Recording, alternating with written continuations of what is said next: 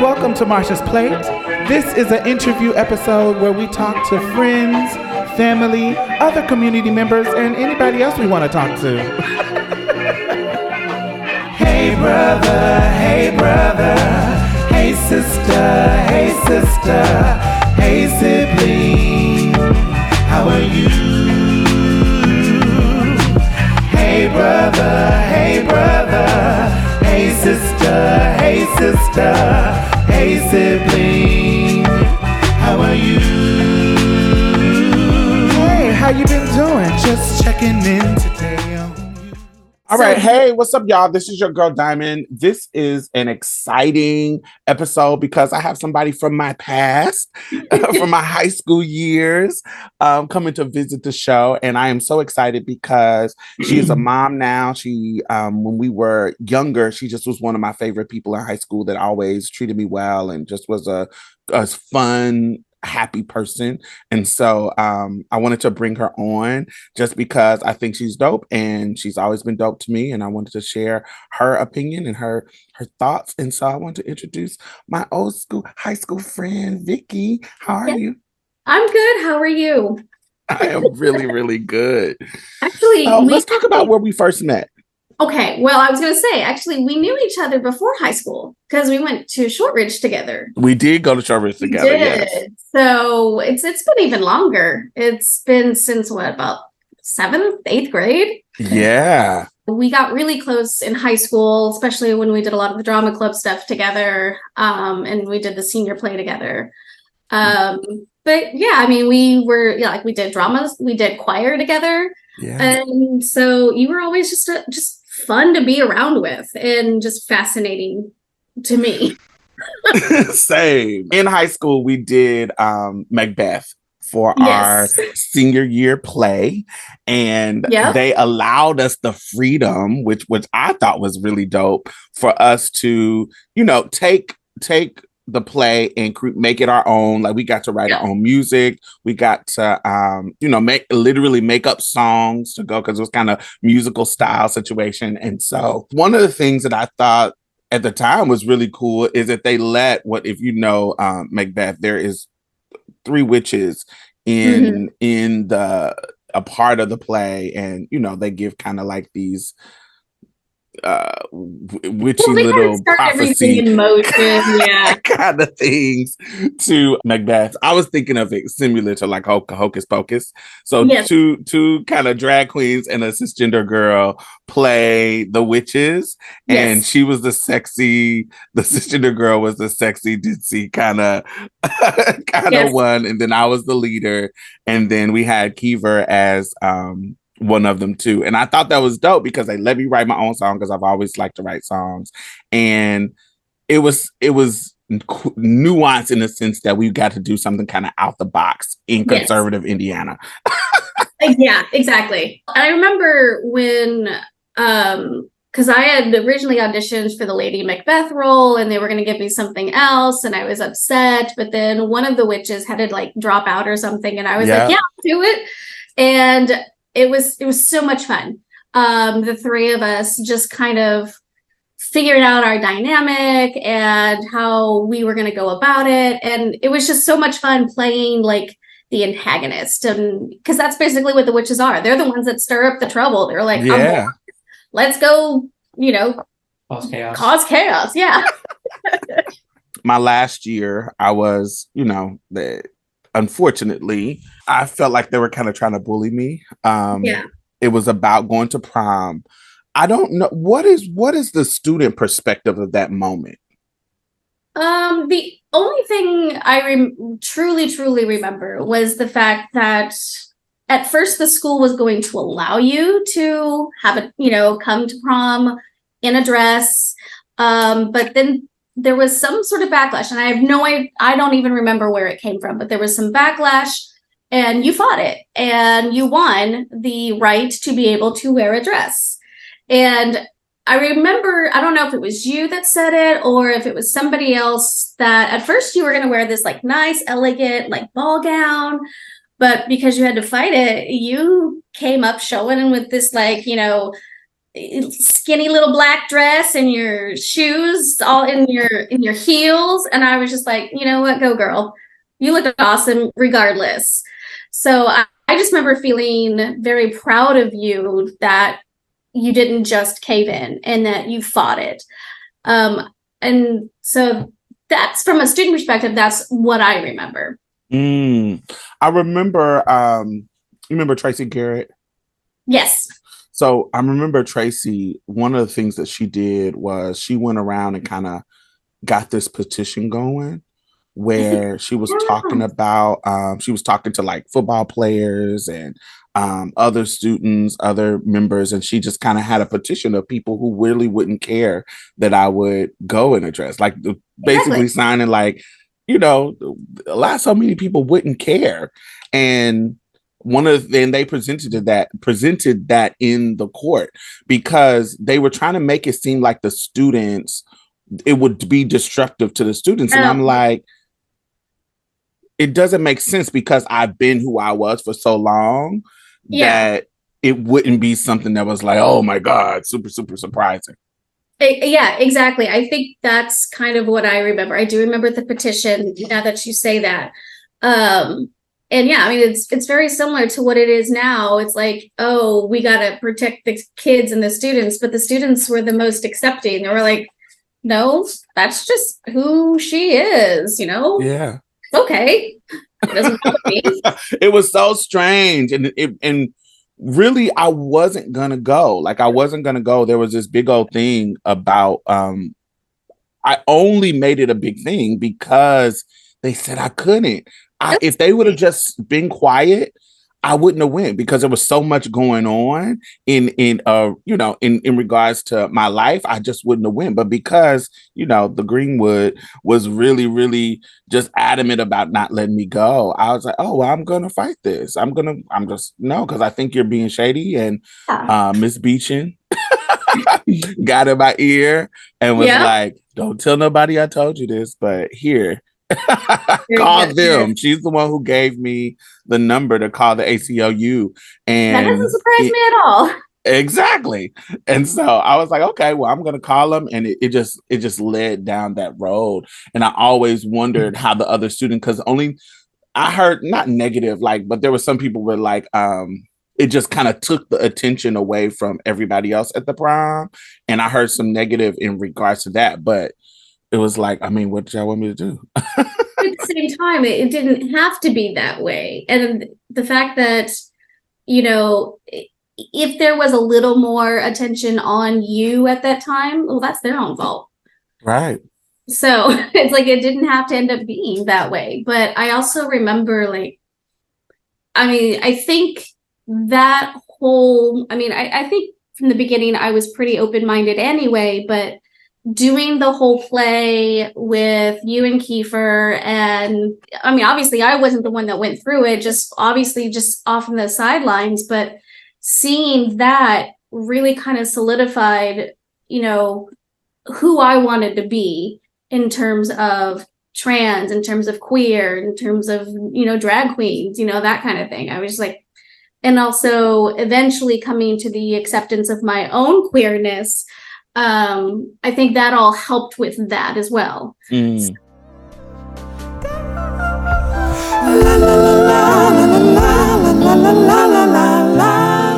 Oh my God, I want to thank all of our new patrons this week. Thank you.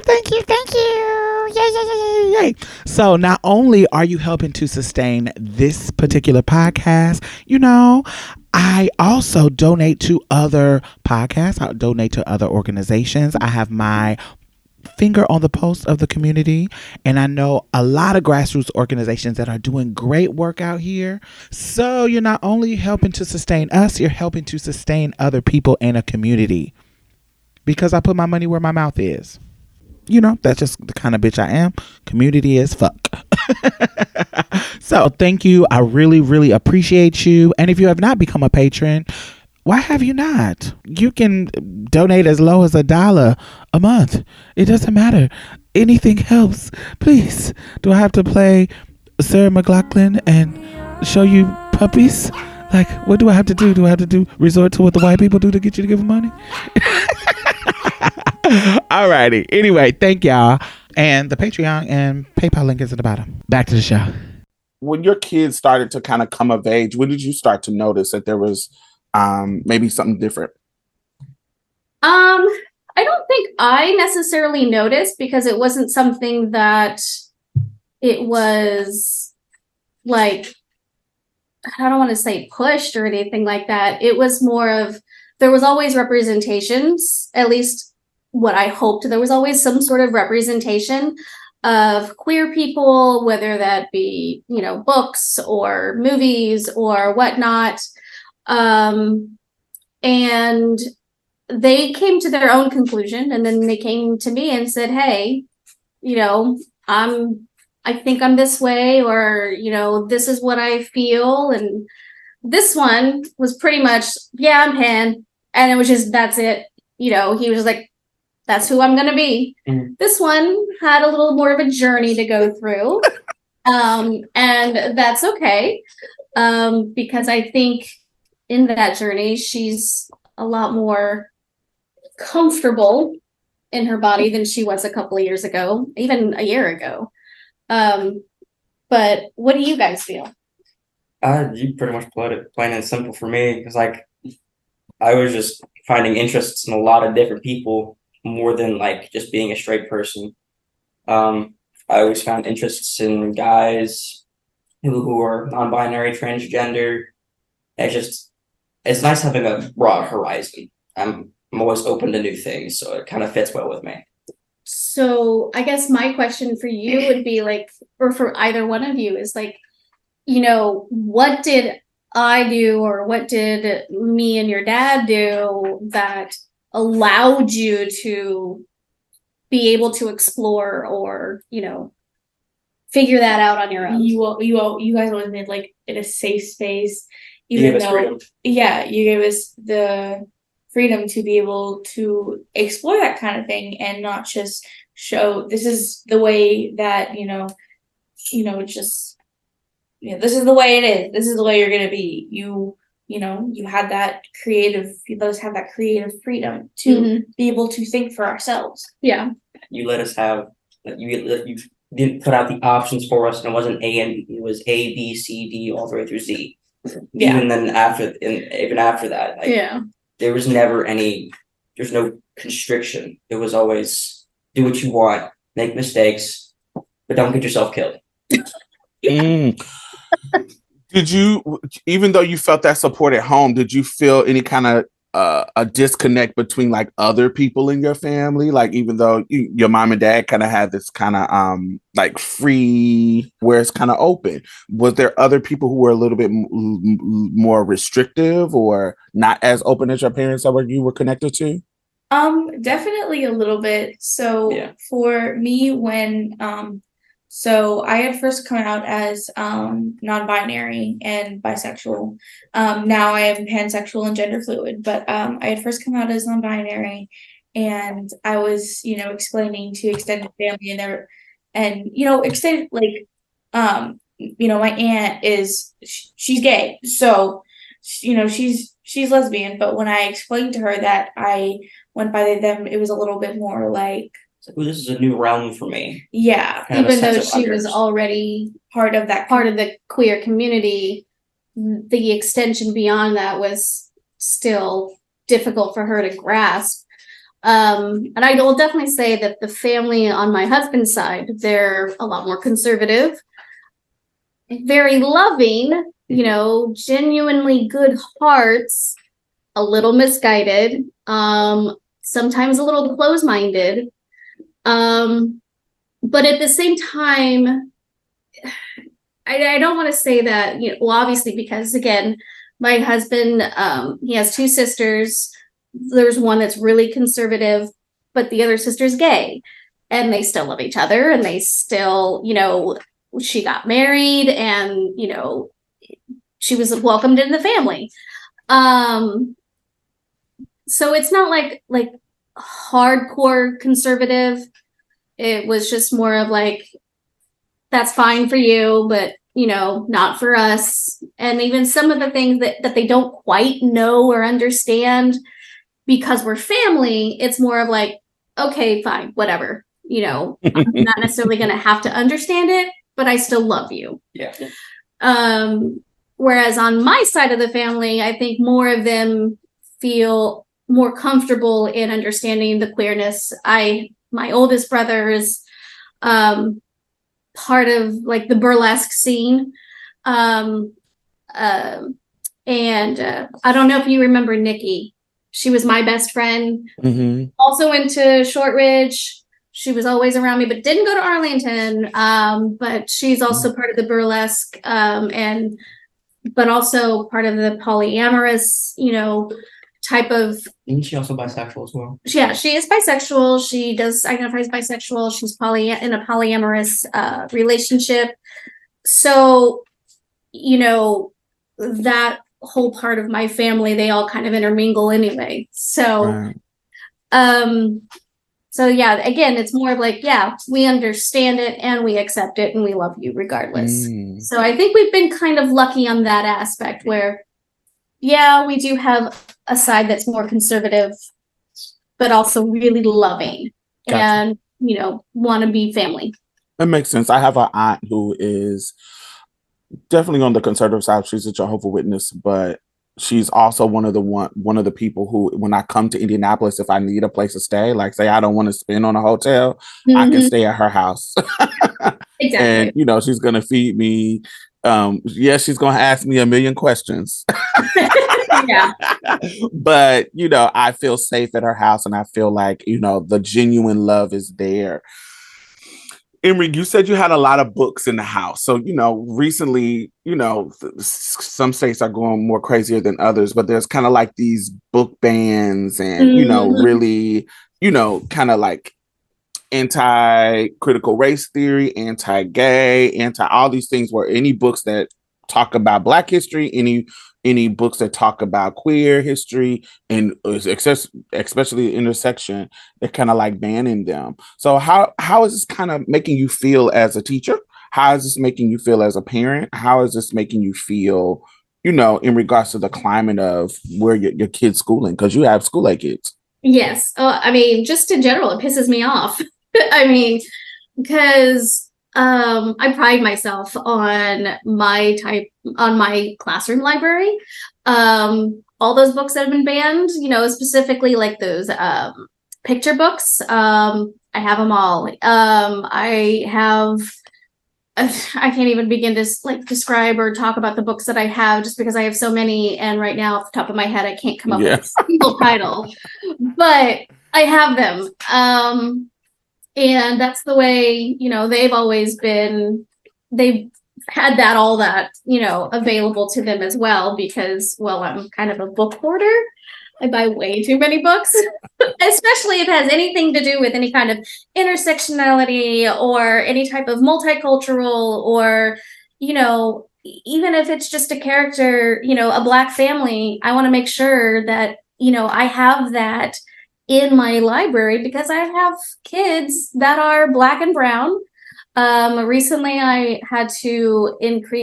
found out several books that had to do with like Indian families, like from India, because I had some kids that were from India and I wanted to make sure that they were represented in the classroom and in the library.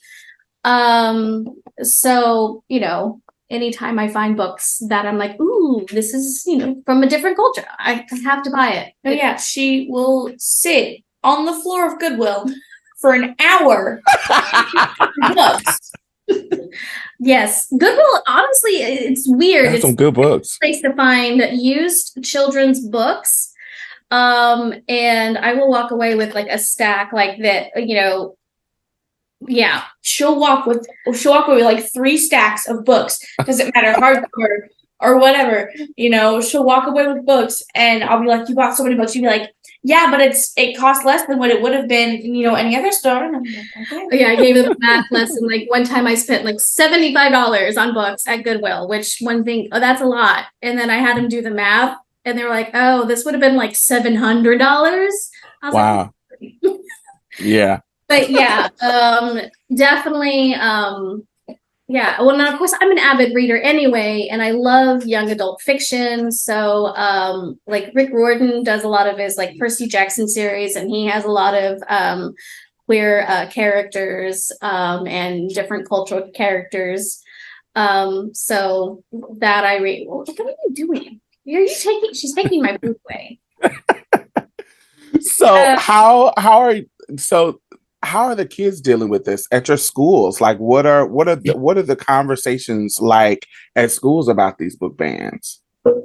I really haven't heard anything at all at school about it. I know if I asked my English teachers about it, I'm sure they'd have their own opinions. I know each of them have their own different backgrounds. But from teachers that I know that they would be against the banning of those books. They're very open teachers, especially one that I call my school mom. Like, I pretty much talk to her almost every day at school. She's a very kind person. I love her. She's against it. She's very much against banning of CRT books, banning of anti-gay books, or banning of gay books. Yeah. Bad wordage. I was like, we don't want to, no. But yeah.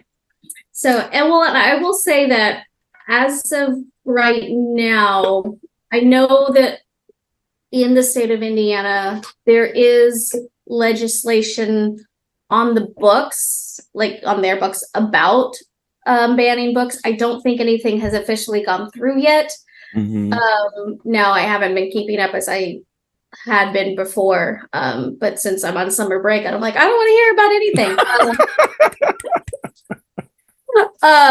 But I do know that it was on the books. I'm not hopeful, just because Indiana is a mostly red state.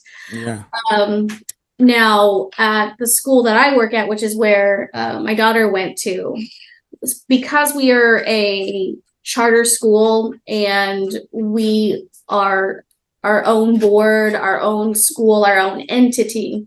As of right now, we've only had one incident of a parent having an issue with a book their child was reading.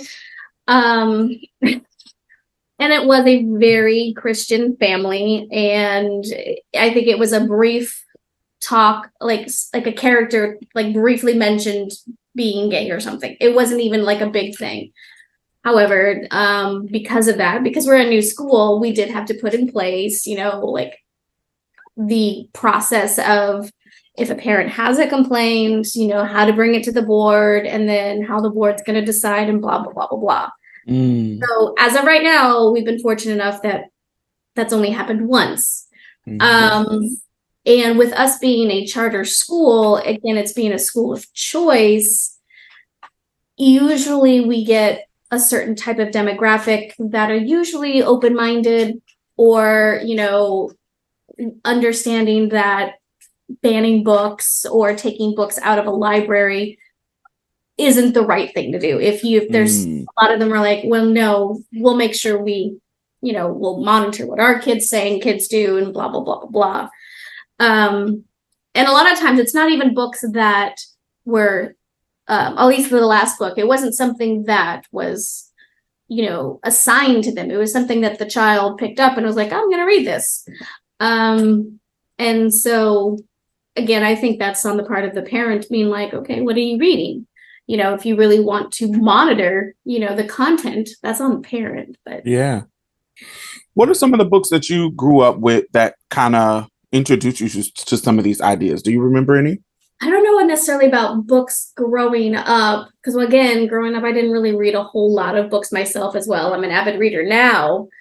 I think it was more I think really for us, it's more of that TV and movies. That's kind of where we get a lot of that information and that culture. Of course, Queer Eye was a huge thing growing up for me. When that came out, I thought that was like, oh, this is so progressive. And and now they came out with the second one, that's something that we enjoy together. But yeah, just I'm trying to think if there was any one particular.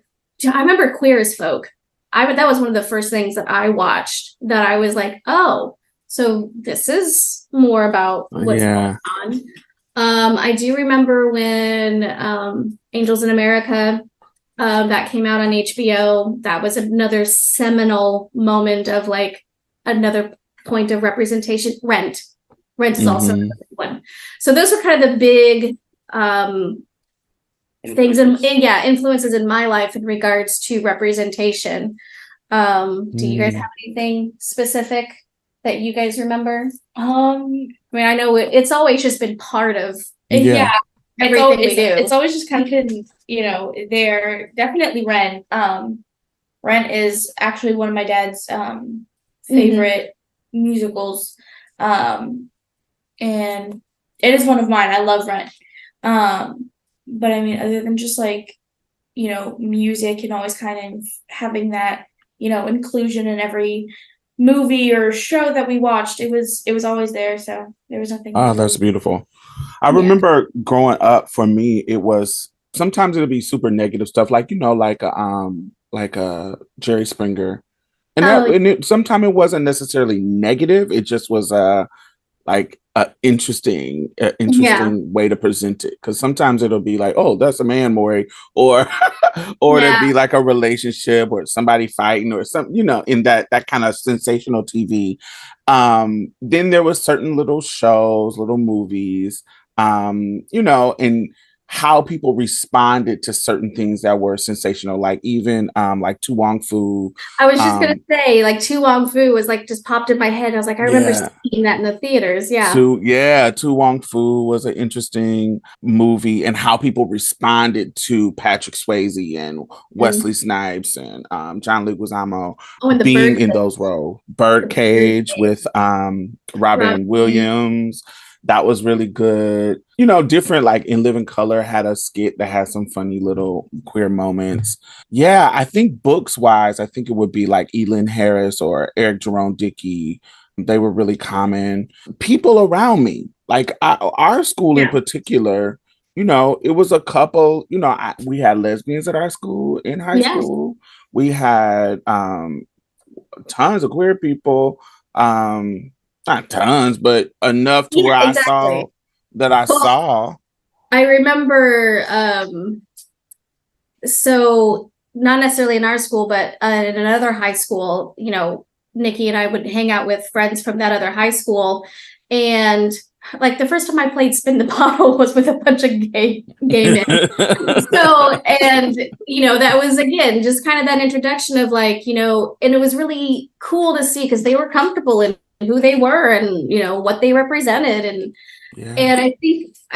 I think with me there was being a cis woman is that there was more safety with gay men than there was with straight men, always. And so I remember in my 20s I would much rather go to I can't even, like, the Metro. I'd much rather go to the Metro than, go to like Tiki Bob's. Right. Because I felt safer there. And like even now, downtown Ollie's, I go there and do karaoke. Because Nikki hosts karaoke there on Saturday nights. So it's like, and that is a safe space for queer folk. And it's also just the best environment because everybody is so welcoming, and it doesn't matter how good or how bad you are at karaoke, everybody's clapping and loving it. And it's like, that's what you get when you're in queer spaces, that accept everybody. It's feel safe. I actually want you to be bad. Actually, I hate when people who can actually sing do karaoke. It annoys me. No, you shouldn't be here. Has there ever been a particular issue at one of your children's school regarding their identity or whatever that you had to advocate for them that you remember? The only thing I can think of, and it wasn't really necessarily where I had to advocate for them. Like I had mentioned before, my daughter had gone through a moment where she was figuring herself out and thought she was a trans male. So we had to sit down with, the admin. I was lucky because, again, the admin is also my boss, but also people I really respect and knew Ace for a couple of years at that time. And so it was a welcoming conversation of, this is where we're at, this is how we're all kind of feeling, and this is the plan that we're going to do. And I think at that point in time, and like I said before, when she was going through that phase, it didn't feel authentic for me. When she stated she was trans, I think there was a lot of like body issues and influences that were going on within her peer group. And so for me, because again, I think this was the hardest part for me, because it's like, I should be more open and open to the idea. And I absolutely would have been, however, it didn't feel authentic, because it's like, I've known trans people in my life. It felt like it was more hiding than anything. And expressing that with the admin, we all kind of agreed, but at the same time, we realized that that's where she was at that time. That's what we needed to continue with until she got to a point. It wasn't, worth saying, no, this is not who you are. She needed to come to that conclusion on her own. Yeah. How did you feel about that? Like, how did that make you feel safe? And, because we have a lot of people saying that kids don't know themselves and da da da da da. Yes, we understand kids are going through a phase of, we all go through a phase of learning and figuring ourselves out. And we don't know, like me, I knew I was trans really, really early on, and it hasn't faltered clearly. So, but there is a process of knowing yourself. I remember when I identified with being a gay male, and I had to realize, it's a little bit deeper for me in regards to my identity, and it goes past sexuality. And so, how did that make you feel? What did you feel going through that process yourself? It was a really like stressful process, because when I first said I was a trans male, it was this like whole process. I look back at it now, and there was a lot of like I had to do a lot with like peers and stuff, the peer group that I was hanging out with, because a lot of kids in that group were queer. There was one person in that group who was trans, and I had hung out with that person like a lot. So there was a lot of, I guess, kind of reflecting. I don't know, I guess. I think sorry, I don't mean to cut you off. You're good. But I think because it's middle school. I think because of the child that was coming out as a trans male, really wanted to have, that peer that identified like they did, like he did. And I think with Ace, because she was willing to explore, I think there was a lot of, oh, you should try this. Oh, you should do this. I think there was, so when I say there was influence, I don't think it was like malicious influence. I think the other child was just really looking for that kindred spirit, to be like, I'm not the only one. Because we are such a small school. It's not like there's going to be many trans kids. And so I think they were just looking for that other person and kind of latched on to Ace and was like, nope, this is what you're going to be. This is how you should feel. And I think for her, again, being very influential and also people pleasing, and also dealing with a lot of body dysmorphia, I think it was almost easier to just try to be like trans male instead of trying to figure out how she felt comfortable in her female, non-binary, gender fluid body. I think that whole process of going through that, it was very stressful, but I think, and after they had that talk, I still felt very comfortable with, my teachers, and they supported me. And then I was like, actually, I don't think I feel this way. This is more of how I feel. And after I said, I don't feel like a trans male. I feel more just like everything, because I identified as non-binary for a while. I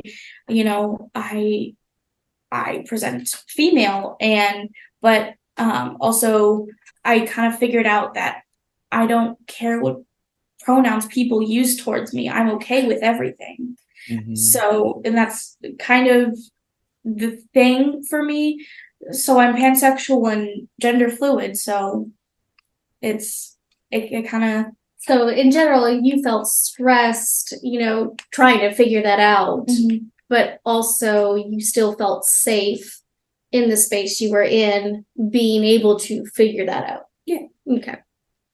And I think that's something that I don't think people grasp. It's not about, oh, I'm just letting my children all willy-nilly decide all these things. Exactly. No, it's just creating a safe space for them to figure it out on their own and, talk them through it. Hey, what about this? Or what about this? And just till they get to a place where they're comfortable. I think that a lot of people on the conservative side thinks that, open parents are more like, oh yeah, let's go buy you a gown. Let's go do this. Yeah. And no, it's about my child is telling me something, that they're figuring something out, right, and I'm gonna go with them through this process without giving them shame, without making them feel like, no, I'm not accepting it at all. You got to get up out of my house if you're doing that. That kind of vitriol, negative way to respond to something, when really it's just, all right, well, we can figure this out. It's not about condoning. It's about, hey, so let's talk about it. Yeah. Let's see what you're going through. And I will say that, there was a good while where it wasn't necessarily even easy on me or my husband. Now, both me and my husband, like, he's still learning, and he's still very accepting, but still in the process of learning and understanding. Yeah.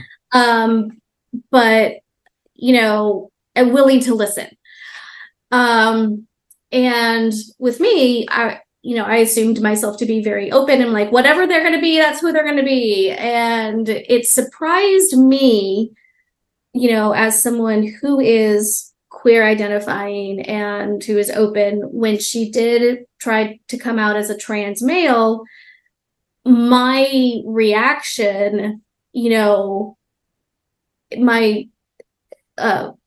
trying to find the word, but it was so visceral. And I was just like, I had to take a step back and reflect as to why I was feeling that way, without reacting as she was telling us, because again, I wanted to give her that safe space. I wanted her to feel comfortable. And it was hard. It was very, very hard, because there was some time where I was like, why am I feeling this way? And I had to do some talking and, talk to my therapist, and it kind of came to the idea of like, okay, this is why I was feeling this way. Now I did, and I tried my hardest to kind of hold my judgment. And I wasn't perfect. I will say that there was one point in time where like, I had a moment, and I started taking down her pictures and taking down things that had her name on it. And like, I kind of went a little nuts and crazy. And then we had to stop and talk about it. And cause she got upset because I had said something to her brother about me not thinking it was authentic. She got mad. We had to talk about it. The only thing I think was interesting is that the one thing that kind of took us a path in the right direction was the fact that She wanted to be with peers. She wanted to be with her girlfriends, and she wanted to spend the night with them. And we had this conversation as if you're going to be a male, I wouldn't let your brother spend the night with his girlfriends. And so if this is who you are, and we're going to continue this path, these are also the rules. And I think that restriction kind of was like an aha moment for her. And then like, oh, and then really a lot more talking, a lot more therapy, and getting to a point of like, okay, this really isn't authentic. This isn't who I am. This is more of who I am. So it was interesting. It's kind of like one of those things where I'm like, I didn't really know how to go about, having this conversation until the situation presented itself, and it helped. It was a path. And so I took it. But parents don't have an instruction manual. I say this all the time. When you have kids, you don't have an instruction manual that comes like, this is how your kid is going to be. Every kid is going to be different. The time is going to be different when your kids get to a certain age. There's going to be things that you as a child, as a teenager, didn't have to go through that they have to go through now. Like when we were growing up, we didn't have this kind of internet the internet was around, but it wasn't accessible to us like it is now. The dangers are different. Temptations are definitely different. So, and like I said, we parents don't come with a instruction manual. And I think the best way to be is to be always lead with curiosity and love and openness to where it's not causing shame, because the shame is what makes people hide. The shame is what makes people feel even worse about themselves, and that you don't feel like a safe place as a parent. So now they got to go to somebody who may not be as loving and leading with curiosity and push them into a direction that you might not want them to go. And so I think that's powerful. Yeah, it's all about the grace and like you said, curiosity. I'm like, okay, where is this coming from? Why, and then not only that, going beyond that, I'm like, okay, if this is what we're going to do, this is how we're going to go from here on out, kind of thing. And one thing that I did early on with these two, which this one still needs to get back into it, but therapy. I mean, therapy is a family. Not even with her, she started therapy even before this whole, identity, process. I wouldn't say a crisis, but a process. So being able to have that as a resource during that process was a huge thing. And so even as a, kindergarten teacher, I tell my, parents of the students, like, if you think your child, may benefit, go for it. In fact, I think most children probably would benefit regardless, especially kindergartners, because they're trying to figure out what's going on in their little heads. And especially now that we have a lot of kids that we're calling our COVID babies. These are the ones that grew up during COVID or were born during COVID. They got a lot of stuff to work through, because even though they were, kids and babies, there's still a lot like that they didn't get to experience because of COVID, and developmentally, socially and emotionally, that's left them in a different headspace. And so it's good to have, that resource, which again, the resource is hard to find sometimes, but if you can find it and if you can afford it, you have the accessibility for that resource, to definitely use it. What advice or suggestions would you give to other parents who are navigating similar experience with queer youth? Like, what is, I want all three of y'all to answer that. I think for me, it kind of depends on where the parents are. Because one, if you have someone that is, really conservative and really Christian based, sometimes it's hard, even if you present information and facts and truths, they're so walled up. But if someone's a lot more open-minded, which I've been fortunate enough that most of my families, even with kids, as young as I have, they're a lot more open-minded. They understand.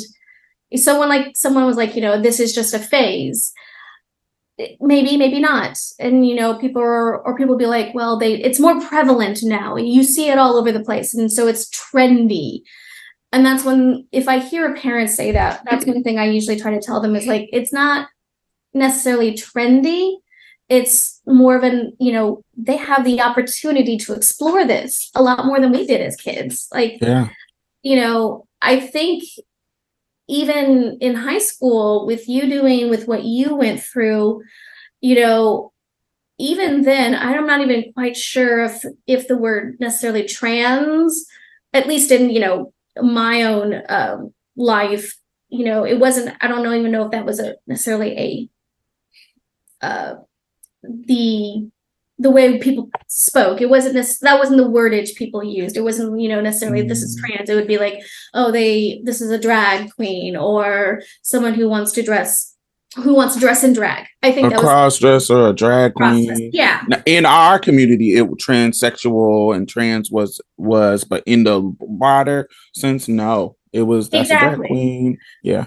So I think now, because of social media, again, good and bad and all of that, the wordage and the education of the different experiences is more known. And so therefore kids have more wordage, they have more vocabulary, they have things that are like, oh, maybe that's me. And so they're more willing to try it out. So that's what if I hear someone's like, oh, well, yeah, it's just trendy. I'm like, no, it's not. It's not trendy. They're just trying to figure out who they are. The goal is to just walk next to them. Don't lead them. Walk next to them. Sometimes you even need to walk behind them in their journey, but never in front. Let them lead. What would you say? Honestly, just be open-minded with your kids, because they might not have the courage to tell you everything that's going on in their heads. So just be open-minded with them, just whatever they're going through. If it's anything in LGBTQ community or mental health wise, just be with your kid, kind of like she said. Don't be in front of them, just be with them, or just let them be. Pretty much the same thing. Like, don't keep them on a tight leash. Don't let them not explore.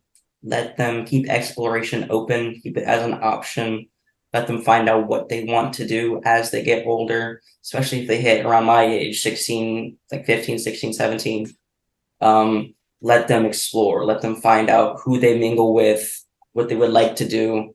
The exploration, pretty much, because if you don't let them explore, they're not going to know, and unknowing can lead to fear, and fear can lead to being sheltered back in. Sorry, go ahead. I was pretty much done. Well, I was going to say, the only thing I would add to that for parents is that, let them explore, but also equip them with the information that they need to be safe about it. Because especially teenagers, they're going to have sex. So we got to equip them with the information that they need to protect themselves and to not get it into a bad, sticky situation. And, let them know these are the consequences of your actions. So, and this is about disease. This is about consent. This is about pregnancy. This is about all those things. I think we like to focus on with girls pregnancy, and when we talk about boys disease, but we've got to talk about consent too, because, there's some sticky moments where, a teenager may not know how to handle the situation. So we have to be very clear about consent.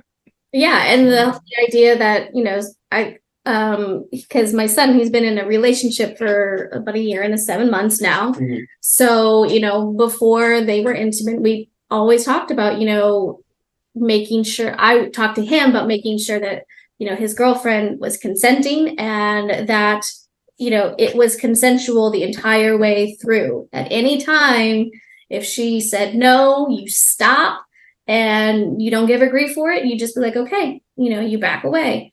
And then same thing for her, letting her know that if she's ever in a situation, even if she does say yes at one point, she can always change her mind and say no, and that is just as valid. So, and I think that's another thing, another advice I would give is just validating feelings.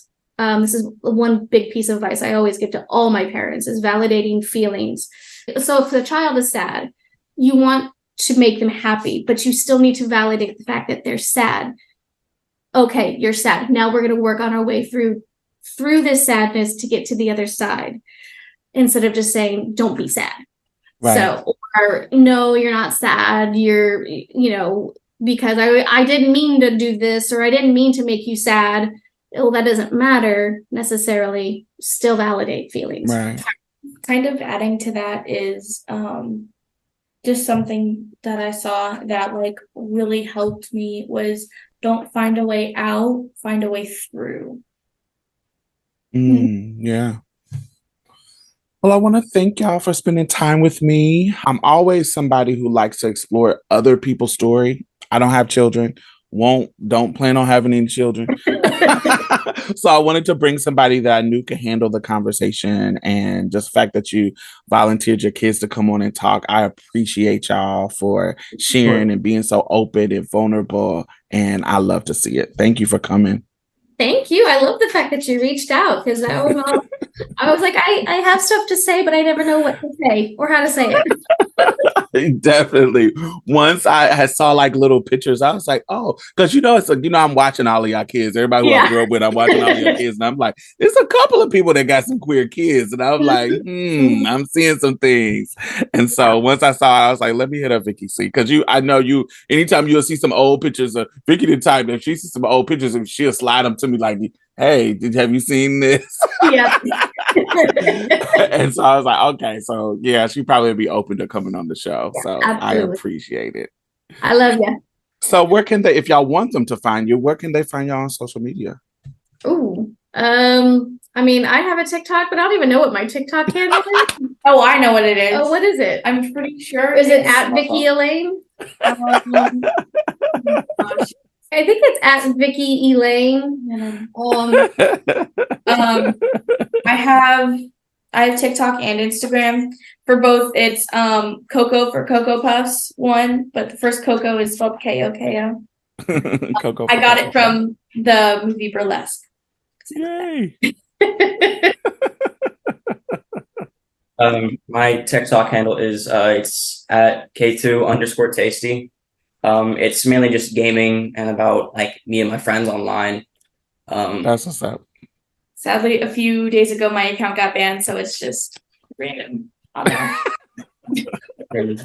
Well, thank you for being here, and yeah, check them out, and I will talk to y'all next week. Have a wonderful day, y'all. Bye-bye. Bye. Bye. Well, that's it. Thank you for coming and getting a taste of Marsha's Plate. You can listen to us on iTunes and SoundCloud. Make sure you leave a review, because we really need those 5 stars, y'all. And go like our Facebook page and leave some comments. We'll be posting exclusive content every Thursday, so you definitely don't want to miss out. You can also follow us on Twitter and any other social media site at Marsha's Plate. If you'd like to donate or advertise with us, hit us up at diamondstyles@gmail.com. That's diamondstylz@gmail.com. And that's it for us, y'all. Bye. Bye-bye. You gonna say bye, Mia? Oh, bye, y'all.